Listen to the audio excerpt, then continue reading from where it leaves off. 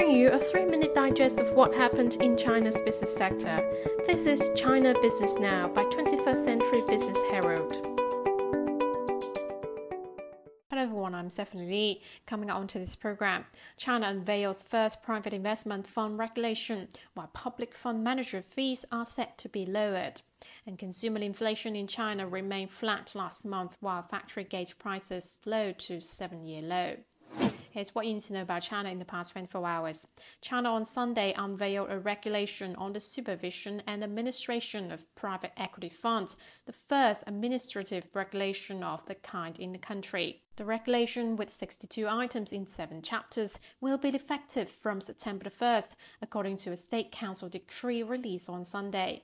The introduction of the regulation is conducive to improving the supervision system of private equity funds and the healthy development of the sector, as well as encouraging the sector to play a more important role in serving the physical economy and promoting the scientific and technological innovation.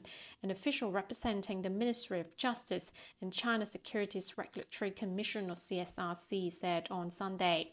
The regulation clarifies the scope of application, specifies the obligations and requirements of private fund managers and custodians, regulates fundraising and investment operations, makes special provisions for venture capital funds, and strengthens supervision, management, and legal liability.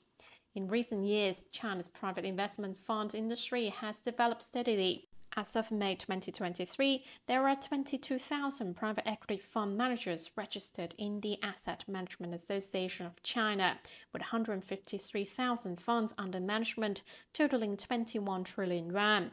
And as of the first quarter of 2023, private equity funds have invested in nearly 200,000 equity securities of listed or unlisted enterprises, the new 3 board enterprises, and refinancing projects, forming equity capital of more than 11.6 trillion yuan, according to the CSRC.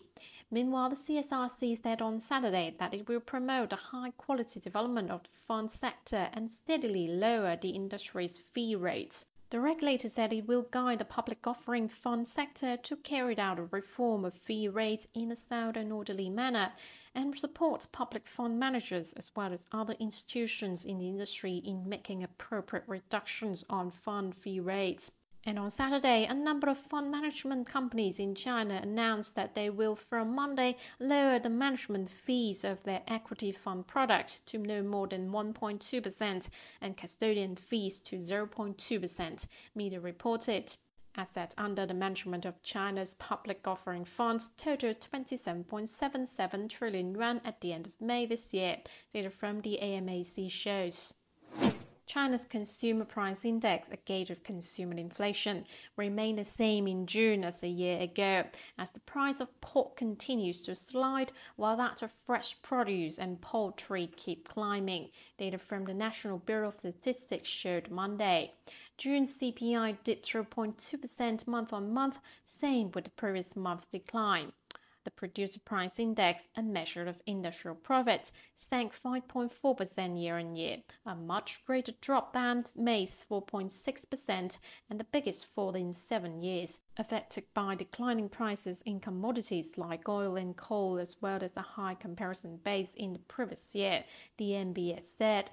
The PPI dipped 0.8% in June on a monthly basis after a 0.6% decline in May. China's Customs Authority has prohibited the import of edible foodstuffs from 10 prefectures in Japan, including Fukushima, to prevent the import of food contaminated with radioactive substances and to safeguard Chinese consumers, after Japan said it plans to start pumping out treated water from the destroyed Fukushima nuclear plants this summer. All food from other regions of Japan, especially seafood, and their accompanying documentations must be more closely inspected to increase the detection rate of radioactive substances and prevent risky products from being imported into China, an official of the Bureau of Import and Export Food Safety at the General Administration of Customs said on Friday. Greater Bay Area, Greater Future. Hong Kong Financial Secretary Paul Chan said there will be announcements soon regarding steps to attract strategic enterprises to Hong Kong in the wake of his 3-day visit to Shanghai. Writing in his official blog yesterday, Chan said he met with executives from a wide range of technology firms during the visit, which all expressed strong interest in expanding into global markets by establishing businesses in Hong Kong. I believe there is some good news to be announced in the near future in terms of attracting strategic enterprises, he said. Next on industry and company news, shares of Alibaba Group Holding rose after the Chinese e-commerce giant said it is considering selling shares to Ant Group as part of the fintech giant's 43.1 billion yuan shares buyback scheme announced after receiving a 7.12 billion yuan fine from China's financial regulators. Ant Group put forward a shares buyback proposal at a price that indicates Ant's total valuation at 567.1 billion yuan. Ant Group said on Saturday that it will buy back 7.6% of its equity for a total of up to 43.1 billion yuan. The move aims to supplement Ant's employee incentive scheme to continue attracting talent and provide liquidity for its investors, it added. China's railway system have witnessed an impressive surge in travel, with a total of 1.77 billion trips administered in the first half of 2023, according to data released by China Railway on Sunday. China Railway reported an increased passenger volume from April to June, with a significant jump of 7.6%, 5.6% and 4.8% compared to the same periods in 2019.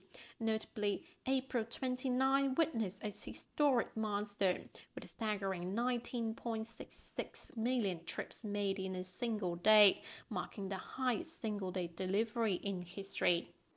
The number of China's registered private firms exceeded 50 million as of early April and 50.93 million by the end of May, 3.7 times increase from 2012 end, with the share of private firms in enterprises increased from 79.4% to 92.4%. Data from the State Administration for Market Regulation showed Sunday.